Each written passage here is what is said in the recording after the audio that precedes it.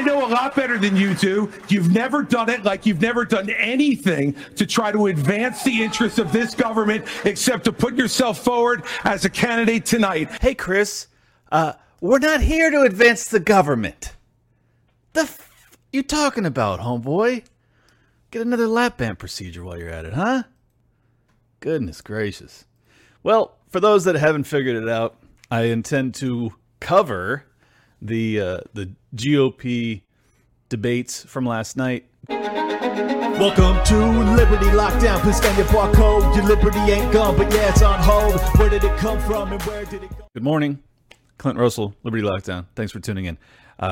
Unfortunately, Fox News has put a hard cap of 3 minutes of total fair use footage that I'm able to do. So I am going to be giving it to you in extraordinarily short sound bites. So let me give you my broad feedback. Half of those people up there are so irrelevant, I'm not even going to talk about them. Like, they're terrible and they're irrelevant, and it doesn't even matter. I will give a quick shout out to Larry Elder, who should have been on the debate stage, would have been way better than 80% of the people that were standing up there. But he was kept off for nonsense reasons as per usual. Mike Pence I described him a little bit ago as a barely sentient mannequin. Like, the guy is laughably inhuman. He is such a clown. Man, I do not like him. I really don't. And for the record, it has nothing to do with him not sending sending it back to the states for the slates of electorates or any of that nonsense. I just think he's one of the most, in my opinion, one of the most fraudulent politicians up there. The way he shields himself with his religion is very transparent to me. He talks about it in such lofty ways, and when I gave myself over to Jesus, he'll lead that, and then he'll be like, and that's why we need to go to war with Russia. It's like, oh, did you read the Bible? Did you, Mikey? I don't think so. I really don't. Chris Christie, extraordinarily large human being. Also filled with some of the worst ideas of any living politician. So he's filled with two types of shit. Lots and lots of it. Do not like him at all. I think he's a terrible person. And he also lacks any self-discipline. And I think that if you're going to try and pretend that you should be the leader of the free world, in scare quotes, you ought to be able to control yourself in the buffet line. He's not able to. You're out, Chris. You're out. Go back to Jersey, pick up another slice of pizza, pick up a fucking 128-ounce soda, and get another lap band procedure, because you're done. Your political career is over. You're a laughing stock, and you are monstrously disfigured. Sorry, that was harsh. Nikki Haley. Nikki Haley is basically a United Nations military-industrial complex representative. That's all I can say about her. She's so, all she seems to really care about. She gets up there, she gives a pretty good speech about how the deficit being blown out is a bipartisan affair, and that the Trump administration, Mike Pence, the old guard of the Republican Party, are all responsible for blowing the budget out. But then she proceeds to talk about how our alliance with Israel and the endless funneling of money to Ukraine is mandatory. Nikki, hi, Clint here. We don't have the money to be doing that. And the military adventurism that has bankrupted this country, that has driven us $32 trillion into debt, which is growing exponentially, no, we can't continue with the empire. And if you don't understand that, you don't actually care about the budget. And I hope that most Americans understand that at this point. I hope. Ron DeSantis, my guy, the guy I moved to Florida to try and survive under during the worst years of COVID. It's over. It's over, Ron. I'm going to lose a lot of people with this. I know I got a lot of DeSantis supporters that watch this show. I'm sorry. I'm telling you the truth. It's not personal. It's business. It's over, Ron. He just simply doesn't have the charisma. And I know a lot of libertarians in particular hate it when people are picked for these positions of power based off of charismatic traits, but I'm just being honest. The electorate will not go for someone who isn't at all charismatic. And he lacks it entirely. He's extraordinarily robotic. Also, I don't appreciate his position on the border, even though I am more of a bordertarian, if you will. I still think that, saying you're going to shoot people stone cold dead is the type of messaging that, for me, is just like, what are you doing? Like, you're going to use the military on our border? You can't just build the wall or whatever. You have to actually put the military on our side of the fence and start shooting at people. Like, that seems a little dramatic. And number one, I don't believe you. I don't think you're going to do it. So I think you're feeding red meat to the GOP base that likes this this blustering strength kind of rhetoric, which I don't think is good. I think it basically feeds off the worst instincts of the GOP voters. And maybe it'll be fruitful for them. I know many in the GOP very much want to go after the cartels and yada, yada, yada. I'm imploring you guys to reconsider. I think it would be a catastrophe. You're going to have, it would just be madness. It would be bedlam. You would have for those that are unaware, many of the cartels function within the cities in all of the United States. So you think that they're going to just have the fight exist strictly in Mexico? No. It's going to be a war zone in many cities in this country.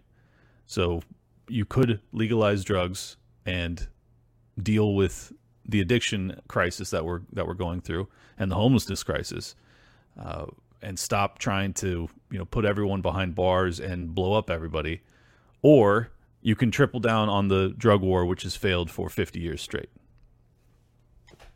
I don't even know why I have to make this argument. It's obviously not going to work out for you guys. So, no matter how much you hate fentanyl, and I'm no fan of it, that's not how you remedy it. And anybody telling you that it is lying, or they're just wrong. So, sorry. And that's my number one critique of Vivek Ramaswamy, is I had him on the show and I pushed back on that exactly. I think it's nonsense.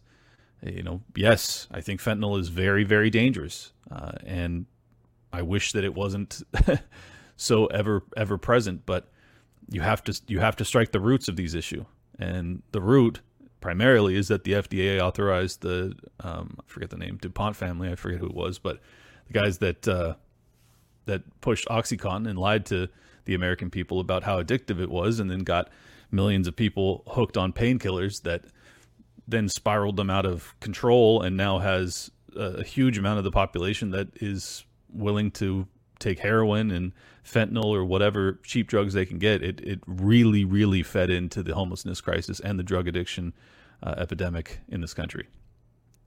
So you got to strike the root there. Throwing people in prison, I don't know if you've noticed, but we've been doing that my entire life. Still increasing in terms of drug addiction and homelessness. Okay? Really think about what I'm saying here. What you're prescribing has been the prescription for 50 years. How much time do you need? How much time? Tell me in the chat. Go ahead. Fire back. Tell me how much time you need to prove that prohibition ain't going to work, because people want these drugs and they're going to get them. Tell me. All right. Now we'll pivot into Vivek. Vivek is, aside from my disagreements with him, and I know I'm already getting pushback from the libertarian audience. They don't like that I've been giving any sort of positive coverage towards him. I'm just telling you the truth about how I see things. I think there's still a lot of questions as to his sincerity on some of these issues based off of things he said in the past. I don't know what of that is the natural evolution of someone who's only in their mid-30s and they're just kind of figuring their way through the political world, or just going through 2020 and realizing how insane everything was and kind of waking up to that, I watched he was the high school valedictorian, and he gave the speech at the end of that. And I saw the video of it, and it's like a 10-minute speech. He still speaks the same way. He's not a Manchurian candidate in that regard. He is this guy. Like, that's who he is. That's how he talks. So you guys can go ahead and check that out if you want to look it up. He sounds almost the exact same, and he doesn't get much into politics in that speech, so I can't assess how much he has evolved politically. But a lot of this is going to be organic. A lot of it's going to be natural. I mean, my political views have evolved over the years. I think yours have as well, I would imagine. So I just can't know. I can't know his heart. That's the truth. I can't. And obviously, I hope that the rhetoric that he's speaking today are his true beliefs, and that he is a true believer, and that he will do whatever is necessary to bring to bear, the abolition of the FBI or the reassignment of them to local jurisdictions. And I mean, there's so much, the destruction of the the administrative state, getting rid of 75% of federal employees. I mean, in terms of rhetoric, he's as close to Ron Paul as we've had since Ron Paul. Like, he's been incredible, and his ability to fight the media is otherworldly. And I'm going to play an example of that for you in just a second. He's got the intangibles. Like, this is analysis. This is not like, I'm not endorsing the guy. Just let me clarify that so people can stop yelling at me. This is analysis, because there's a distinct possibility that he could be the next president of the United States. Like, I think we need to understand and evaluate these people. So I'm going to keep doing it, whether it bothers you or not. He has an otherworldly ability to obviously speak, but more importantly, to fire back against the unfair treatment he's receiving from the media. He was on the debate stage last night because he's polling, I think, first or second with Ron DeSantis. They were center stage. Everybody else was trickled off to the left and right. And Christie and Nikki Haley and Mike Pence were basically everyone other than Ron DeSantis were like knives out for Vivek. They were coming for him hard. And the fact that he has never been in American politics, he has never been on a debate stage of that magnitude, and he was able to weather that and shine through it, is remarkable. It's remarkable. So, this dude's for real. Like, he ain't going anywhere. And I would be very surprised if after his performance last night that he isn't far and away the second leading candidate in the GOP. So, as far as I'm concerned, at this point, it's a three-man race, because there's no one on the Democrat side aside from Biden is running at this point. So it's Biden, Vivek, or Trump. Like, that looks like that's what our most probable options are at this point. Now, I will say, I don't think that Biden is going to run again. I don't. I just think he fell asleep in Hawaii a couple days ago while he's meeting with survivors of the fire in Maui. Like, the guy is just a disaster. Not to mention his record is terrible. So I think that politically and in terms of fitness and mental acuity and health, like, there's so many reasons that he shouldn't run. But the problem for the Democrats is they have no bench. Like, who are they going to put up? The spawn of Satan and Gavin Newsom? Okay. Good luck. You're going to run Michelle Obama? You're going to have that with the controversy of, the Obama chef paddleboarding and dying with all that mystery that surrounds it. Okay. I guess, you can run with anything, with any scandal that's lingering out there. I don't know. I guess it's a possibility, but I don't even know what her qualifications would be other than her last name's Obama. But I guess they tried that with Hillary, so who knows? Anything's possible. Could Hillary reemerge? Oh, Jesus Christ. Don't do it to me. Don't even threaten me with that. I can't handle it. And I'm also still not suicidal. So yeah, let's get into some of these highlights. I can't show you much. I apologize, but we're going to break down the best moments, in my opinion. You would not support an increase of funding to Ukraine? I would not. And I think that this is disastrous, that we are protecting against an invasion across somebody else's border when we should use those same military resources to prevent across the invasion of our own southern border here in the United States of America. We are driving Russia further into China's hands. The Russia-China alliance is the single greatest threat we face. And I find it offensive that we have professional politicians on the stage that will make a pilgrimage to Kyiv, to their Pope, Zelensky, without doing the same thing for people in Maui or the south side of Chicago or Kensington. I think that we have to put the interests of Americans first, secure our own border instead of somebody else's. And the reality is, this is also how we project strength by making America strong at home. Look, I've already made clear my disagreements with him in terms of using the military on our southern border. I think that's a very dangerous idea. However, it's obviously very appealing to the GOP. And I think that's a winning message to actually be an America First candidate, a la Donald Trump, at least in terms of rhetoric, is very popular amongst the base. You heard those cheers. He was the only one that was willing to raise his hand, and he raised it very, very rapidly and high to signal that he is very opposed to the continuation of the funding of the war in Ukraine. You don't have to agree with him, but I do, and I think that it's the only rational opinion on this if you've looked into the history of that conflict at all. So I'm grateful that he was willing to say it. I'm stunned and disappointed that he was the only one willing to say it. DeSantis mealy-mouthed it and said, we need to be forcing the UN or whoever, or NATO, other NATO members to be putting up more of the funding for them, just essentially passing the buck, essentially, but not trying to alleviate the issue. So at this point on the GOP side, to me, the biggest issue in America right now is avoiding hot conflict with Russia or World War III with China, for that matter. And it's Trump and Vivek. All of the other ones are out from my worldview, because that to me is the highest priority.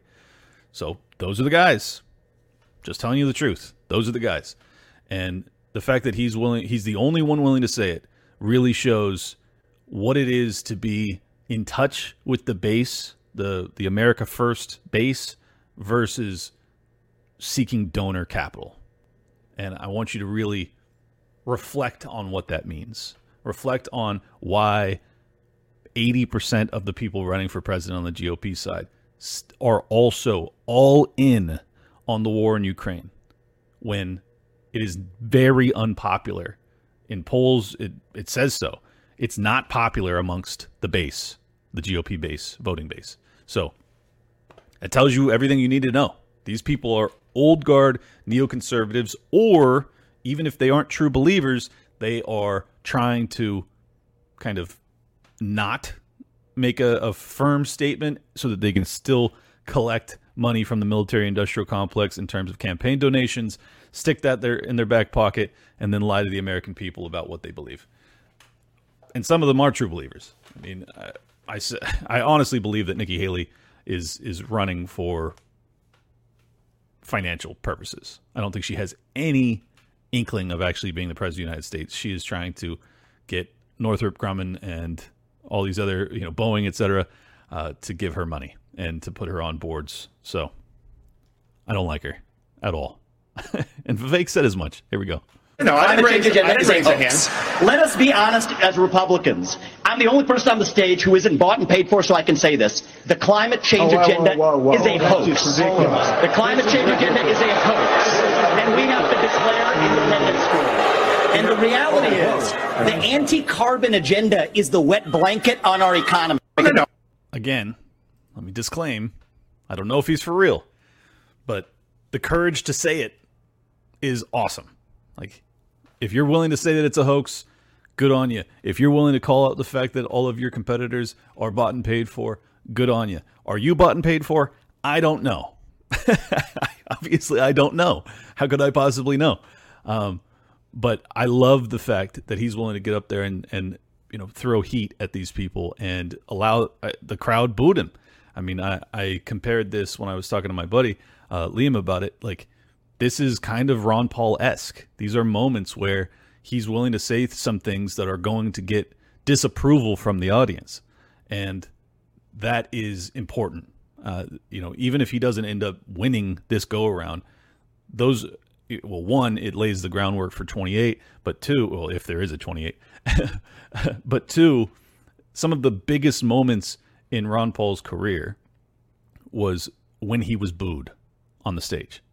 Like those moments, even though they may have been bad for him in the moment politically, were what changed. I mean, it's the reason Dave Smith exists. It's the reason that so many in our camp are now, leaders in our movement, is because he was willing to get up there and speak a courageous truth when the American people weren't ready to hear it, and take the slings and arrows in that moment and wake people up. And that's what Ron Paul did with Rudy Giuliani when he explained blowback. It was one of the most poignant and powerful moments of any presidential campaign ever, and certainly in my lifetime. I would put it at the highest echelon of courageous moments in modern American politics. An amazing moment. And for those that don't know, blowback is the CIA terminology for what happens when we topple dictators, etc., overseas. It's essentially the unintended consequences of interventionism, and it's a CIA term. So they know very well about this phenomenon, and the fact that Ron Paul was the only one willing to say it in his defense of his explanation as to why 9/11 had occurred was amazing. And it brought over a ton of anti-war left people that had more socialist leanings, and it opened up their mind to, hey, maybe I can be anti-war and actually believe in the free market. That's powerful. That's really powerful. So he improved the world with that courageous statement. I don't know if Vivek's rises to that level, but it certainly was a highlight of the evening that he was willing to call these people out, because I think he's right. I think that all of them, maybe not all of them, but I would guess all of them are bought and paid for and not functioning from a place of principle.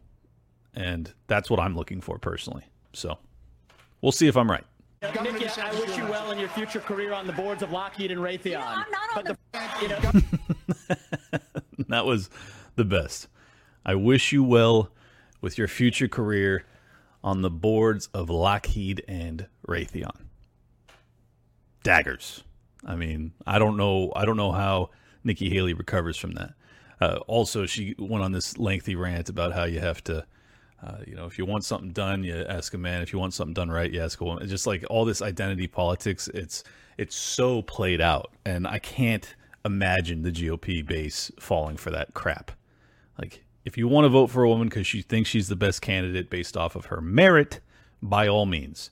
If you want to vote for her because of her gender, you are still functioning from the basically cultural Marxist framework, and you need to wake up. You need to. Okay? That's all I have to say about that. Let's get into Caitlin Collins. She is a CNN talking head and one of the most reprehensible human beings on the face of the earth. This was a great... I'm sorry I have to keep showing you Vivek stuff, but he's just the one that's crushing it, so I'm going to keep doing it. Here we go. This is his defense of himself with the misconstruing of his beliefs about 9/11. A report in The Atlantic that you gave an interview to, you said, quote, "I think it is legitimate to say how many federal agents were on the planes that hit the Twin Towers. Maybe the answer is zero. It probably is zero for all I know, right? I have no reason to think it was anything other than zero. But if we're doing a comprehensive assessment of what happened on 9/11, we have a 9/11 commission. Absolutely, there should be an answer the public knows the answer to." Explain to me what you meant there. This is really, it's funny. I mean, The Atlantic is playing the same game as CNN. It's funny. What I said is, on January 6th, I do believe that there were many federal agents in the field, and we deserve to know who they are. On 9/11, what I've said is that the government lied. And this is incontrovertible evidence, Caitlin. The government lied about Saudi Arabia's involvement. There was a Saudi spy named al-Bayoumi who they lied, and the government lied, and the 9/11 Commission lied. We know that because declassified reports in 2021 revealed that al-Bayoumi was indeed... What's that? Yeah, the report that President Biden declassified. Yes. But your quote here, are you telling me that the quote is wrong 20 years later, here? yeah. But I just got to pause it for a second. The fact that that's her defense there, after laying out just an ironclad case that the American people were lied to about 9/11. Ironclad, okay? And this is like the most moderate truth-telling of that event. And her defense of it is, well, that was disclosed by Joe Biden in 2021. Are you kidding me? That's your defense. You're not remotely upset about the fact that they hid the Saudi Arabian involvement in 9/11. No concerns, huh, Caitlin? Just about his asking a question about it? All right. But are you telling me that your quote is wrong here because it says how many federal agents were on the planes at the Twin Towers? Yeah, when I actually, and this is just lifting the curtain on how media works again, I asked that reporter to send the recording because it was on the record. He refused to do it. But we had a free-flowing conversation. The truth is there are lies the government has told about 9/11, but it's not the ones that somebody put in my mouth. It's the one that I articulated, which is that Saudi Arabia, absolutely, their intelligence was involved in 9/11. And that's a difficult thing you're not supposed to say. The facts back that up. Separately, as it relates to January 6th, same story all over again. There were federal agents in the field. I think they've lied about how many there were. And we, the people, deserve the truth, despite the layers of distortion that exist in the media to prevent us from getting it. You're saying that you were misquoted here. So we will take you at your word. Yes. You're saying that you were misquoted here. But you were asked another time recently about whether or not 9/11 was an inside job. This is what your response was. 9/11 inside job or exactly how the government tells us? I don't believe the government has told us the truth. Again, I'm driven by evidence and data. What I've seen in the last several years is we have to be skeptical of what the government does tell us. I haven't seen evidence to the contrary, but do I believe everything the government told us about it? Absolutely not. Ask two questions. The 9/11 Commission? Absolutely not. Shout out Alex Stein, dude. I'm proud of you, man. I mean, Vic, I think people look at those comments. They look at what you said in the Atlantic, which you say you were misquoted. They look at comments that you've made about the Federal Reserve adding zeros to media companies' bank accounts. And I mean, it looks like you're floating conspiracy theories with this defense of That's all true. What are you talking about? I mean, all right, maybe you could say that it's skipping a few steps in terms of how the Federal Reserve adds a couple zeros to media bank accounts, but is anything he's saying not true? So the fact that a news journalist, someone who's allegedly in pursuit of truth, which she's not, she's a state propagandist, but, you know, allegedly, based off of her job title, the fact that she's going to just run complete cover for the regime. No, she's more interested in skewering a candidate for the president of the United States who is telling the truth than she is the government, which has provably lied to the American people for decades about one of the worst attacks in American history. Just really goes to show the allegiance of Caitlin Collins and CNN more broadly. just asking questions. Well, when you actually quote me, those are my words, and I stand by them. So somebody else quoting me, putting words in my mouth, I have a problem with. But those words I stand by. You want to know why? Because we literally know the FBI, the 9/11 Commission, the U.S. government on down told us specifically that Saudi Arabia had no involvement. 20 plus years later, quietly declassifying documents showing that not only did Saudi Arabia have involvement, it was a Saudi intelligence agent that received two of those terrorists that crashed planes on 9/11, killing Americans. But the question was, is 9/11 an inside job? And you how can she miss the point here? It's just such obvious propaganda. Say no. Caitlin, that's what I think people are looking at. Caitlin, you know what's really funny? You literally just played that, and you could play it for your audience again. He said, or do you believe everything the government has told us? And my answer was, I do not believe everything the government has told us, but you see because they lied. The point is and that I know it leaves this game the door comes up, open. Caitlin, every time there's an outsider who comes in. It leaves the door open, Vivek. It leaves the door open, and someone who's Caitlin, a 9/11 truther we looks have a at that and government that says, that's systematically exactly what I lies. believe. You think the government's lying about 9/11? I think the government has systematically and for a very long time lied about 9/11. And I think I'm the only presidential candidate who's told us the truth. Saudi Arabia's involvement. It is absolutely true. But you don't think that 9/11 was an inside job, correct? Of course not. And I've never said it. But that's the only place he messed up. He should have said, look, if the federal government is willing to lie to us about Saudi's involvement in it, we don't know the truth. So how could I possibly say definitively that they weren't involved? Now, I'm not saying that they were, but they have a track record of deceit and deception, which would make me a fool to believe with certitude that they weren't involved. That's how I would have answered it, but I understand why Vivek didn't. Media filters do create a lot of It's not falsehoods, a media filter. but You have to that's the stop truth. blaming the media. I'm asking you about comments that you have made. And I'm telling you that the comments I made, the ones you just played, are indeed what I believe, which was not that 9/11 was an inside job, but that Saudi Arabia absolutely was involved, and our government for 20 years lied to the American people about it. There was an entire That is 9/11 hard Commission fact, report actually. on this. God, she's such an idiot. I mean, like, thank God that state propagandists are this bad at their job. You know, like if they were good, we might be in trouble, but they suck at it. Yes, and it lied, and it was false. And in fact, you know where that's coming out, Caitlin? There's now a federal case in the Southern District of New York, where the government of Saudi Arabia is being sued by victims of families. That's why this is resurfacing itself. So she knows that. She knows that, and she still plays dumb. She goes, there was an entire commission report on 9/11. Well, if you know that the families of the the deceased on 9/11 are suing to try and get compensation from the Saudi Arabian government, well, then you know that the commission report was a lie. So which is it, Caitlin? Which is it? It is relevant, and it turns out But there's a difference in asking questions about Saudi Arabia's involvement and the government's involvement, and then pushing this idea that what your comment about who was on the plane and then was 9/11 an inside job where you did not say no earlier. That's why it's important to clarify those comments, because otherwise it feels like you're towing the line when it comes to conspiracy theories. Caitlin, I am guilty as charged that I do not follow the establishment super PAC donor approved script on these questions, but I am speaking truth, grounded in fact, at every step of the way. And that's what's really elicited something of an anaphylactic reaction of the kind we saw in 2016 against a different candidate. But this time I'm going to be grounded in principles and conviction, not just vengeance and grievance, which is exactly how we will reunite this country. Well, you say you're grounded in evidence. That's just simply what we were asking for. But Vivek Ramaswamy, we'll leave it there. Thanks so much for your time tonight. Man, what a masterclass. What a masterclass on how to demolish the media in real time. Demolished her. It was exquisite. As I said, the only thing that I think he got wrong is to say, you have to call them out when they say, it looks like you're towing the line with, inching up to potentially opening the door to conspiracy theories.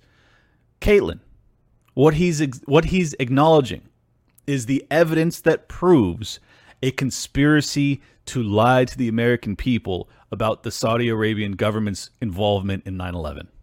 Okay? So that was a conspiracy theory. Now it's just a conspiracy. Because it ain't a theory. Because we have evidence. Because it happened. Because it's true. Because it's a fact. I know you don't like facts because you're in the media, but that's the truth of the situation. That the Saudi Arabian government was involved. Okay? So don't let them. Like, what I would like to see is hammer them on that. When they call you, are you toying with the, conspiracy theories? No, Caitlin. I'm pointing out conspiracies where our federal government conspired against the American people. They conspired to obfuscate and hide the Saudis' involvement, and for that reason, I will not close the door on whether or not they were involved in the attack itself. Because if I don't have the whole truth, I can't know with certitude what they actually did. Vivek, please, next time, hit him with that. I'd appreciate it. One more clip from Vivek. I promise I'll stop after this, but this was just too good not to play. Given the rise of supranational institutions like the World Economic Forum, how would you recommend the U.S., on the one hand, balance maintaining its soft power with respect to relationships, and on the other hand, ensure first and foremost that our own economic interests are represented on the international stage? Yeah, well, I have a very practical answer to that question, and then I have a deeper answer of what's at stake. My practical answer is if it comes in an acronym, FTC, SEC, FBI, DOJ, WEF, WHO, NATO, UN, we may have good reasons to be skeptical of the purpose of any acronymized institution. I say that only half flippantly, okay? The truth of the matter is what's at stake in the debate about stakeholder capitalism. This idea that businesses and multilateral institutions should look not only after their own institutional purpose, but also should solve other societal problems at large, from global climate change to systemic racism in the West. It's really a 1776 question, actually. Because the basic premise is that we the people cannot be trusted to solve existential questions like climate change. That we get it wrong. That we burn in a planet entering an ice age, which is what they said during Richard Nixon. That was going to happen, actually. We were going to have global climate change, they said during Nixon. Time magazine and Newsweek covers around that time said that that's what's going to happen unless we stop burning fossil fuels. Now they say we're going to heat ourselves to death if we keep burning fossil fuels. They said that we the people can't be trusted with those questions. So business leaders and government leaders and three-letter acronym institutions have to work together, dissolving the boundaries between the public and private sector, dissolving the boundaries between nations to work together towards the global common good. We fought a revolution in 1776 that said no to that vision. We said that for better or worse, and this is a crucial part of that, for better or worse, the way we do it on this side of the Atlantic, on this side of 1776, is that we do trust the people to sort out our differences through free speech and open debate in the public square where every citizen's voice and vote counts equally. That is how we do it. And so what we see today is that old ugly monster rearing its ugly head again. That old world European version that distrusted the public. That's what's at stake, is our sovereignty itself.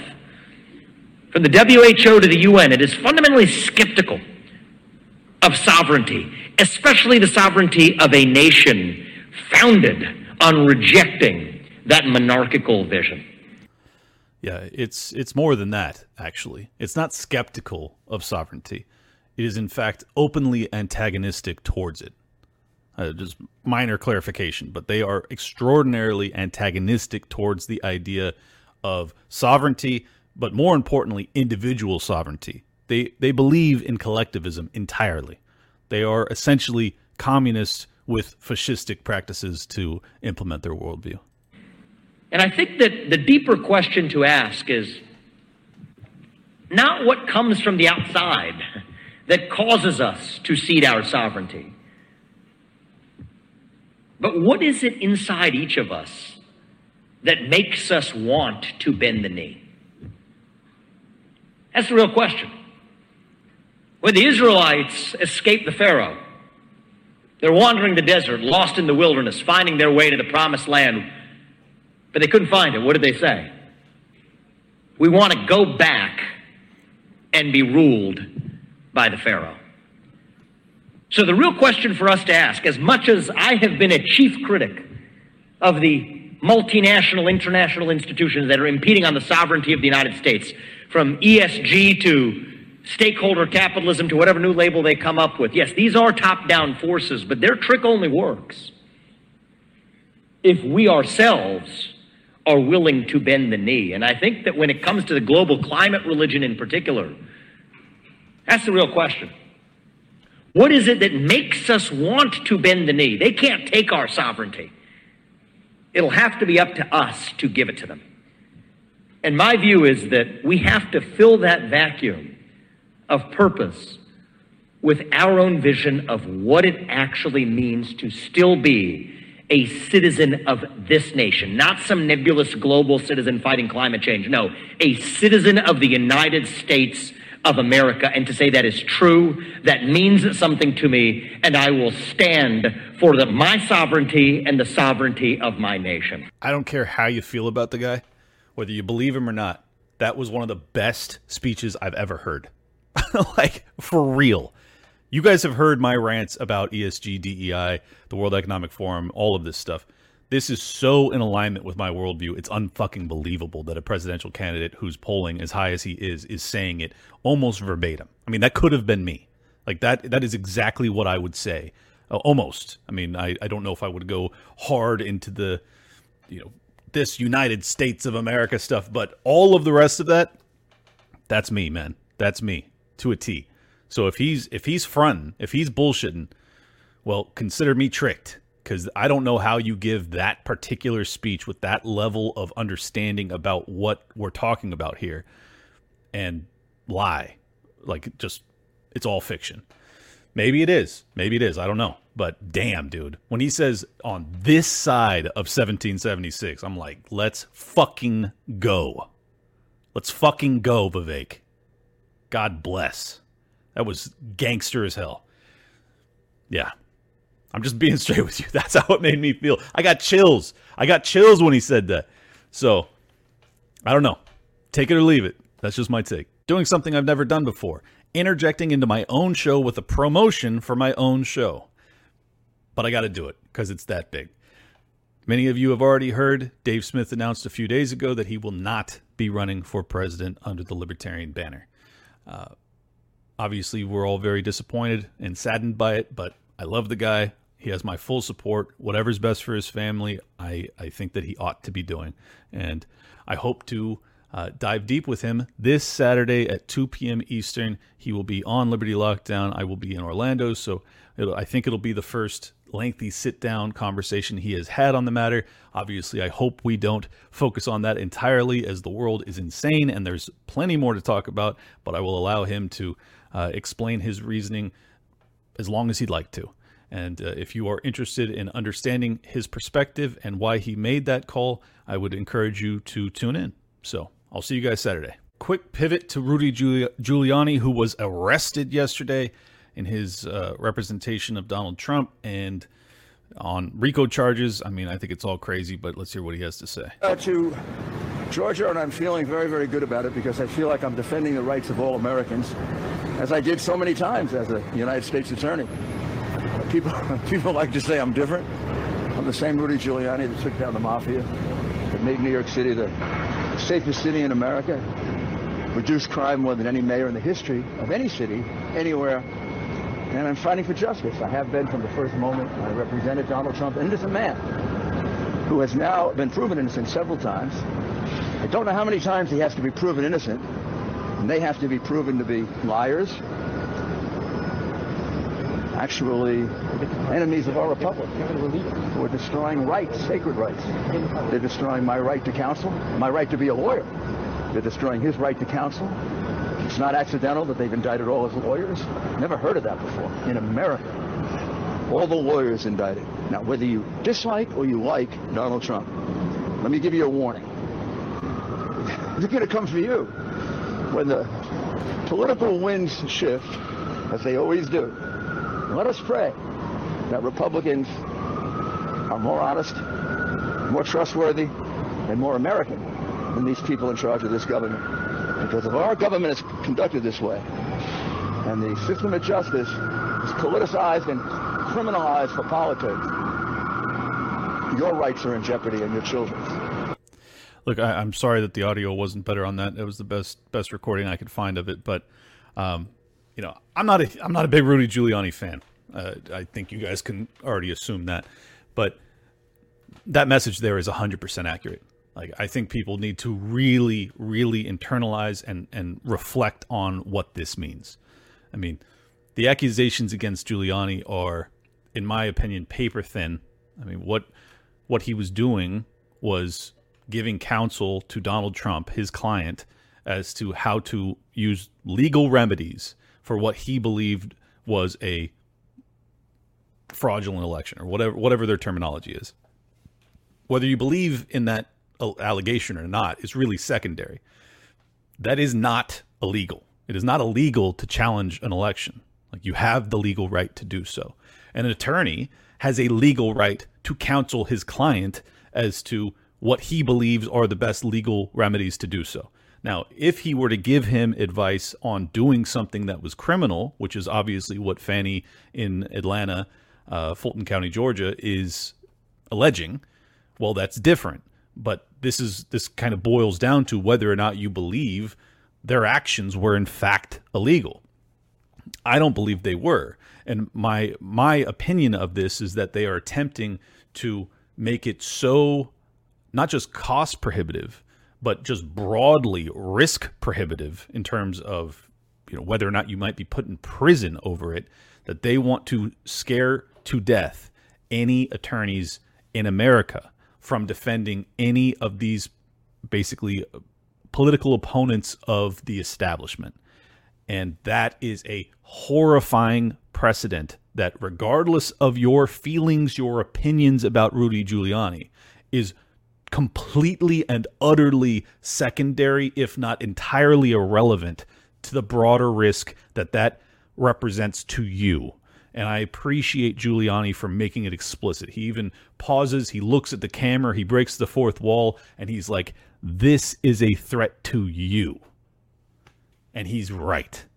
It is a massive threat to us, political dissidents in this country. Now, whether you believe Donald Trump is a dissident or not, also secondary. Trust me when I tell you, if they're willing to do that to Donald Trump, a former president of the United States, if they're willing to put all of his attorneys under indictment, arrest, book them, put out their mugshots, this is a shot across the bow against the political dissidents that exist in America. All of us, whatever your political belief. That's the truth. So drop the partisan nonsense. Drop your, the axe that you're grinding for Rudy Giuliani, even if you hate the guy. Not the point. The precedent is being set that you will struggle mightily to have an attorney take up your case. Imagine had this precedent been set before January 6th and all the people that were, charged with parading through the Capitol. If all of the attorneys realized that these poor people that couldn't afford their legal bills, much less really high legal bills, are now not just probably not going to be able to pay them, but also you're going to face potential criminal charges for advising them on how to get out of these charges. Like, that's the precedent that this is getting very, very close to, where like the everyday American who's a political dissident won't be able to get counsel. Like, that is a huge, huge threat. So I just had to really emphasize that point for you guys, because I feel like people are totally missing it. People are laughing at the mugshots. People are going, they're arguing over whether or not they're guilty or innocent. That's not what this is. This is an attack on your right to legal counsel. Crystal clear.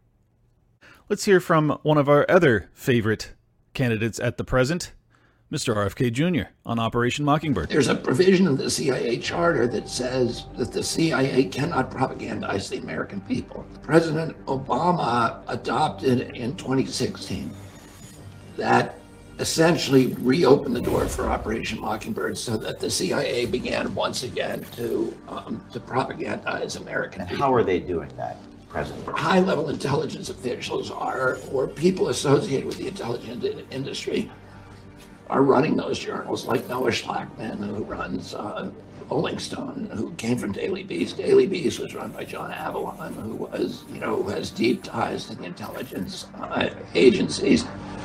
But even journals like Smithsonian and National Geographic, Nature, the Washington Post, and the New York Times appear to be compromised by the CIA. We know from the... I got to pause it real quick. I want you guys to really focus in on the fact that he names off a bunch of scientific magazines that are bought off by the CIA.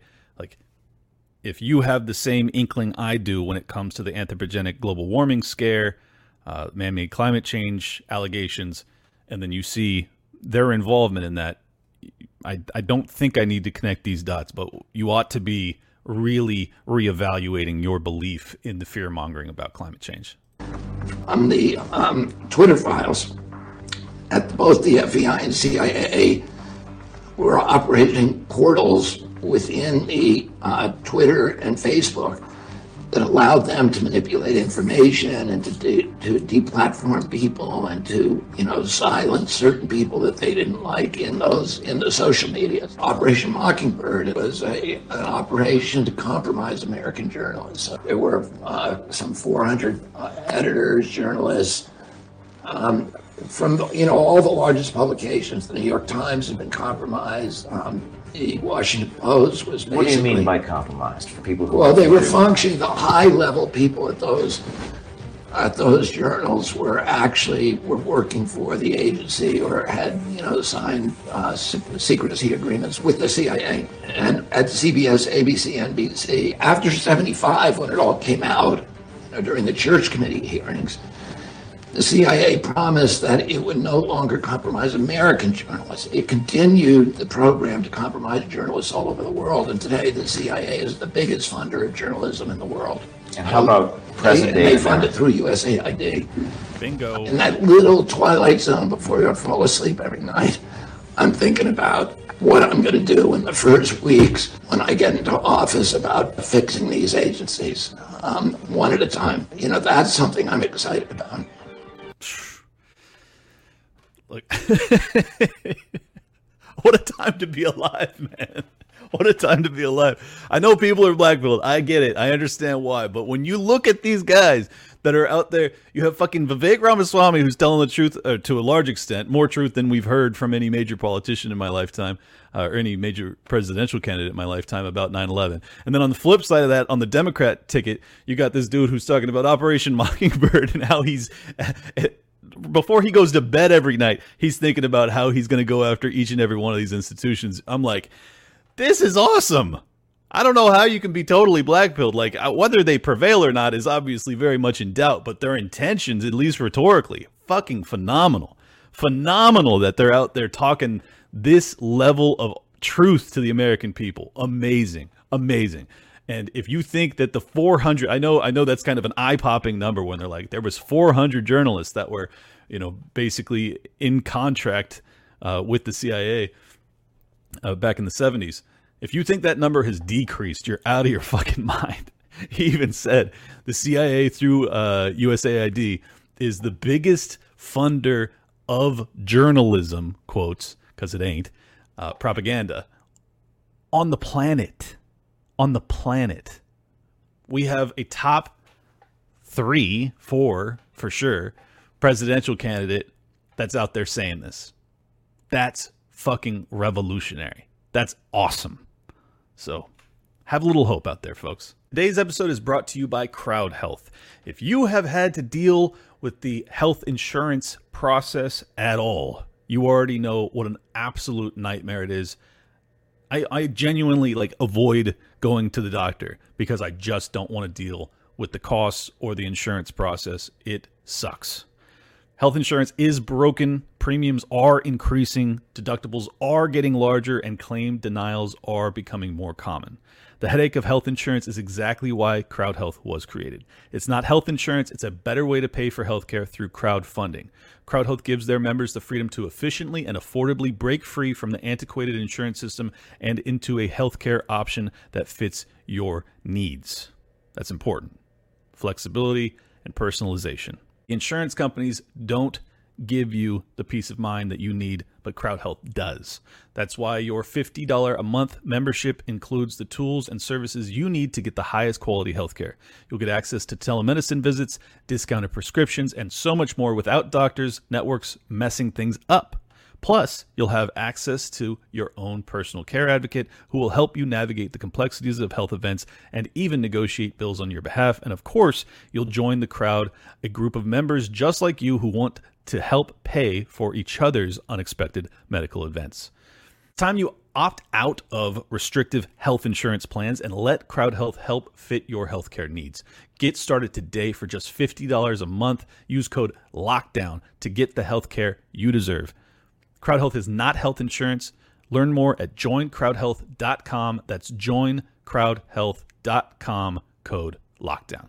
And if you think RFK and I are crazy, here is CIA agent John Stockwell explaining exactly how Operation Mockingbird worked. There are other functions, however, some of them more legitimate than others.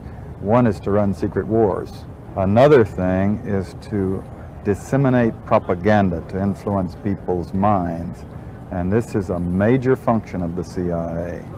And unfortunately, of course, it overlaps into the gathering of information. You have contact with a journalist, you will give him true stories, you'll get information from him, you'll also give him false stories. You also work on their human vulnerabilities to recruit them in a classic sense, to make them your agent so that you can control what they do, so you don't have to set them up sort of, by putting one over on them. So you can say, here, plant this one next Tuesday.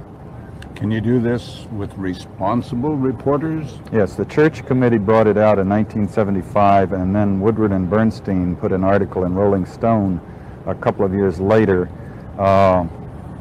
400 journalists cooperating with the CIA, including some of the biggest names in the business, to consciously introduce the stories into the press. Well, give me a concrete example of how you use the press this way. Well, for example, in my war, the Angola War that I helped to manage, 1/3 of my staff was propaganda. I had propagandists all over the world, principally in London, Kinshasa, and Zambia. We would take stories which we would write and put them in the Zambia Times, and then pull them out and send them to a journalist on our payroll in Europe. But his cover story, you see, would be that he had gotten them from his stringer in Lusaka, who had gotten them from the Zambia Times. But after that point, the journalists, Reuters and AFP, the management was not witting of it. Now, our contact man in Europe was, and we pumped just dozens of stories about Cuban atrocities, Cuban rapists. We didn't know of one single atrocity committed by the Cubans. It was pure, raw, false propaganda to create an illusion of communists, eating babies for breakfast. And if you are familiar at all with the claims that got us into Iraq War I, the babies in incubators, pure, raw propaganda. Pure and raw. What about the WMDs in Iraq? Pure, raw propaganda. That was infused into the American, ethos at the time via the New York Times, with reporters that almost certainly were in an Operation Mockingbird style of relationship. This ain't gone away, folks. And they'll try and paint me, as conspiracy theorists for talking about it. But did that guy seem uncertain about what he had done as a CIA agent? Did he seem as if he was bullshitting you? I don't think so. I sure don't think so. And the disclosures have proved out most of these allegations, and this is why I have such a knee-jerk averse reaction when Caitlin Collins gets up there and calls Vivek Ramaswamy towing the line with conspiracy theorists. It's like, look, if you're not a conspiracy theorist at this point, you're a fucking idiot. You're an imbecile. You haven't thought at all. You are just accepting propaganda. Now, there's also people that are idiots that are conspiracy theorists that buy every nonsense line that comes out about every single story. You have to find a middle ground. You have to maintain, you have to have skepticism, but maintain critical thought with all of this stuff. It's very challenging.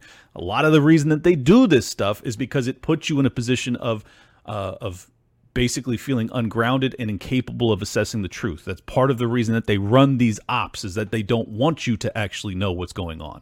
And they want you to be so uncertain that you're just like, I give up. I go the opposite direction. I go, if you're going to hide this stuff from me, I'm going to do my damnedest to figure it out and relay that to my audience. Like, this is what I'm assessing after looking at a ton of different sources on a ton of different angles, and this is what I think is actually occurring.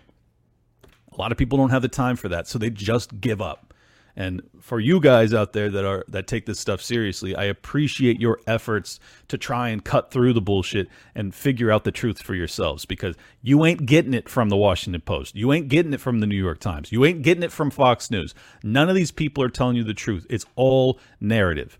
I'm trying to tell you the truth. I have plenty of biases. They're all libertarian leaning. You know that. They're all free market leaning. You know that. At least I'm upfront about it. These people are fucking communists that are pretending as if they're hard news journalists. Couldn't be further from the truth. They are propagandists, paid for their efforts to do so, and they suck at it. So let's put them out of business. Huh?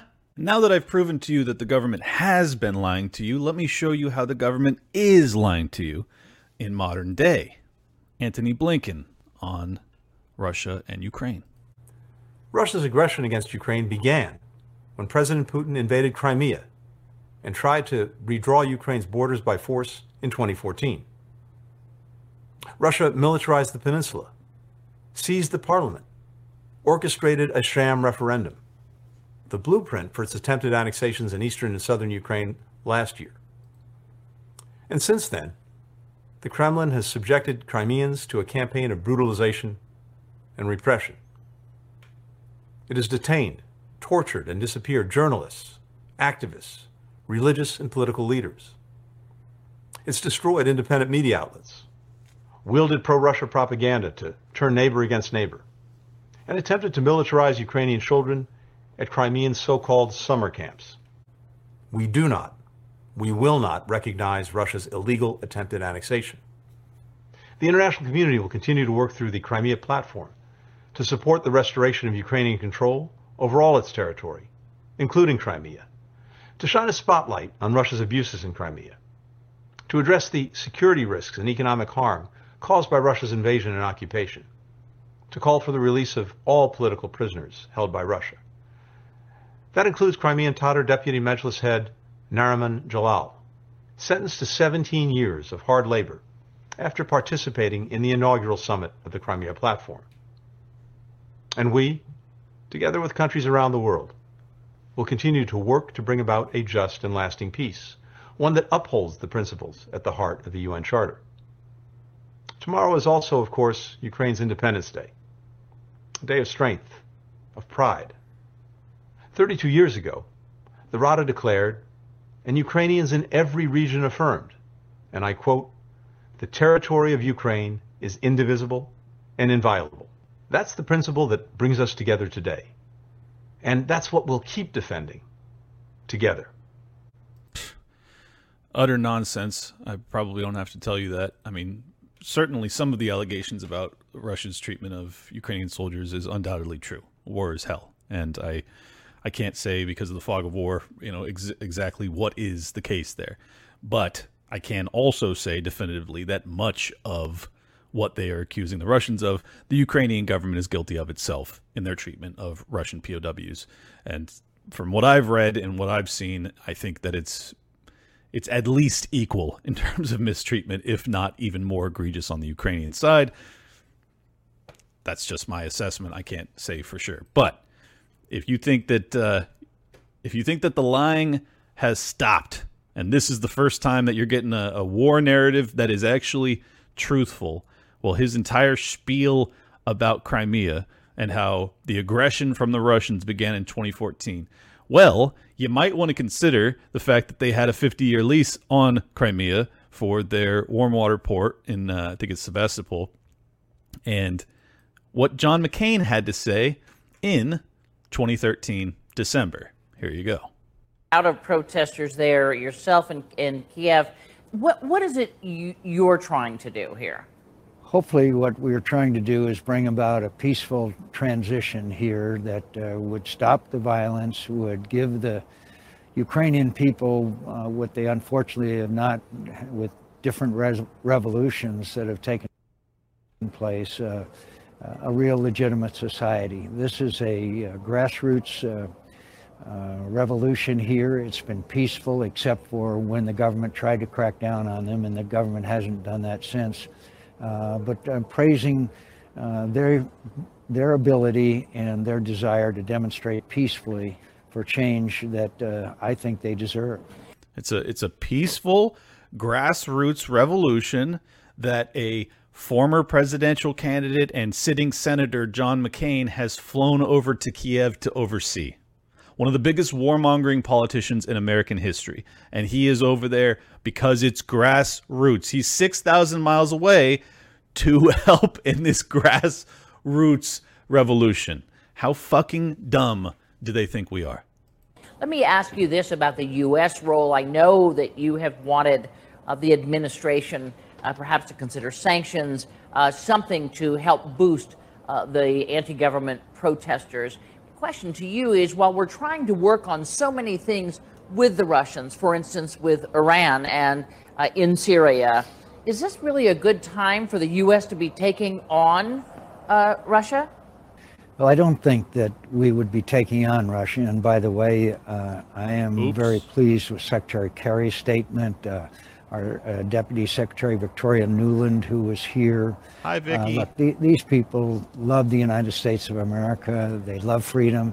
And I don't think you could view this as anything but our traditional support for people who want a free and democratic society. Sure. We're not talking about military action. We're not talking about blockades.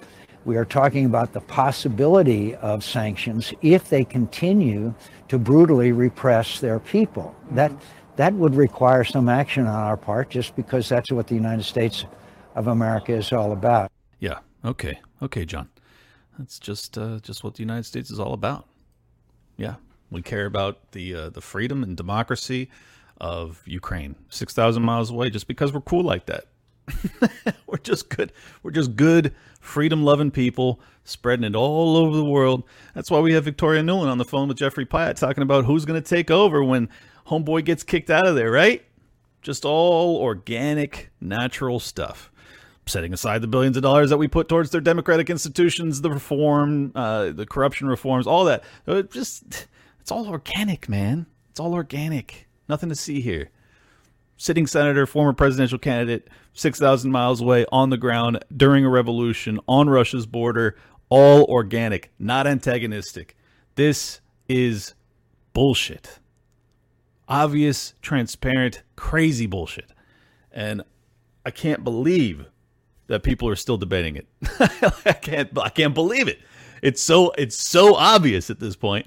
But I just wanted to kind of wrap us up with, they have been lying to you, they continue to lie to you, and they're continuing to jeopardize not just your financial way of life, your cultural way of life, your belief or your capacity to be free, but also your capacity to live. Because they are genuinely risking World War III with the two biggest nuclear powers on Earth, aside from the United States, in both Russia and China. The neoconservative worldview is a dead end. This is why I despise people like Nikki Haley, is that they are still functioning from that worldview.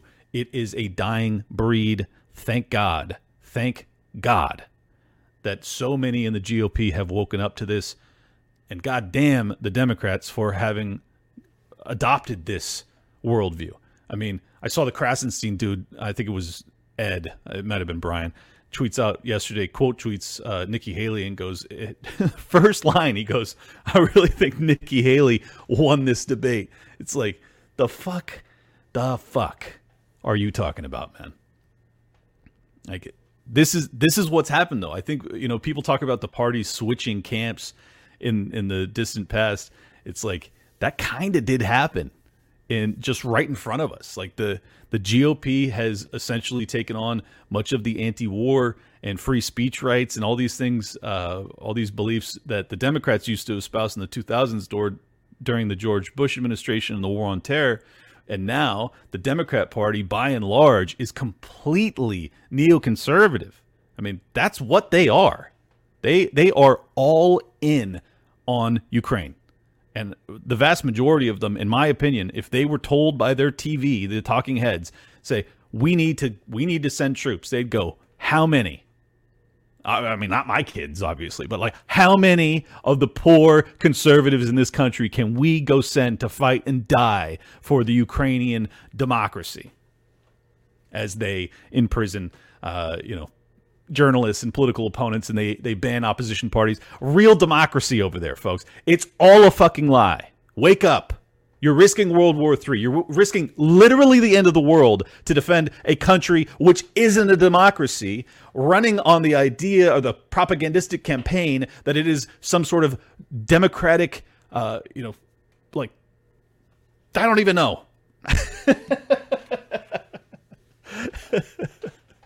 Some sort of like the pinnacle of democracy and freedom, and we have to risk not just our financial well-being, but our lives for it. It's utter nonsense. Fight back. Say no. We ain't doing this anymore. Neoconservatism is dying, and it can't go fast enough. We're not going to keep dying for you guys. The bankers' wars are over. The wars of empire are over. We're done. Thank you.